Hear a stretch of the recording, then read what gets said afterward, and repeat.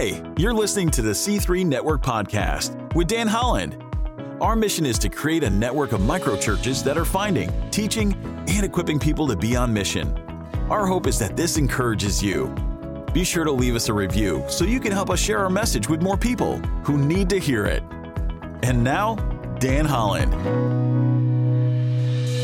John's purpose in writing this gospel is to show that Jesus is the Son of God. And the key question in his gospel is, who is Jesus Christ? John really wants us to know, and he includes some real examples showing how people worked through their faith. In this passage, Jesus is walking in the temple's colonnade. He's surrounded by a crowd wanting answers, and the people beg him, "How long will you keep us in suspense? If you are the Christ, just tell us plainly." I get that, don't you?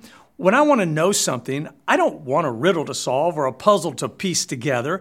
I just want to know. Are you like that too?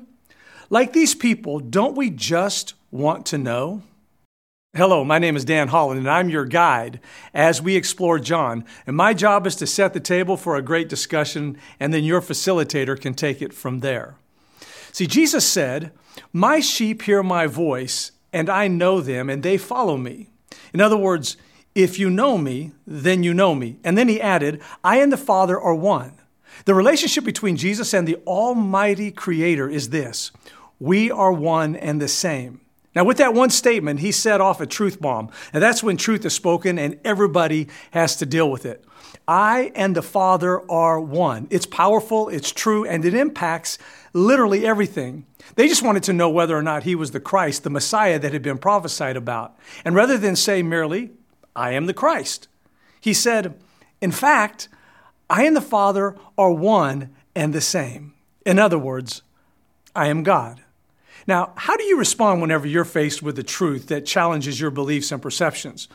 I ask because often in our pursuit of truth, what we're really looking for is confirmation that what we already believe is correct.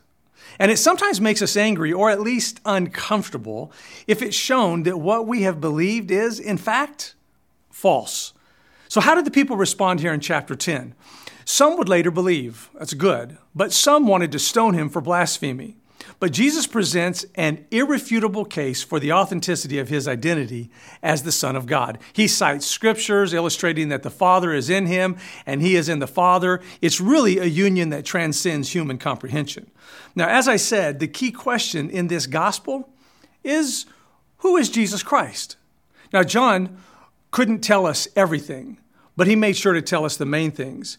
He said Jesus did many other miraculous signs in the presence of his disciples, which are not recorded in this book. But these are written that you might believe that Jesus is the Christ, the Son of the living God, and that by believing you might have life in his name. I hope you'll have the courage to embrace truth, to believe truth, to speak truth, even when it challenges your preconceptions. Like those who came to Jesus seeking answers, I hope that you'll embrace the profound oneness between the Father and the Son. This is important because, as C.S. Lewis wrote in Mere Christianity, he posed the question that Jesus had to be one of three things: a lunatic, a liar, or actually Lord, as he claimed to be.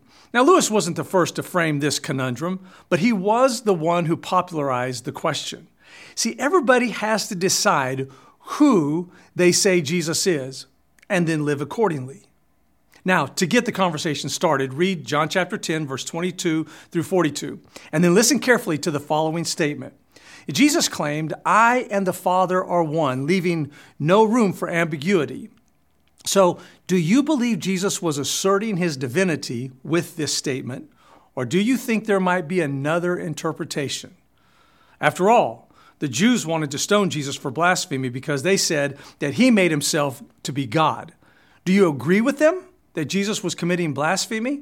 Or do you believe he was genuinely revealing his divine identity through his actions and his teachings? Let the conversation begin. Thanks for tuning in. If you like this podcast, we post a new episode each week, so be sure to subscribe and leave us a review so you can help share our message. We'll see you next time.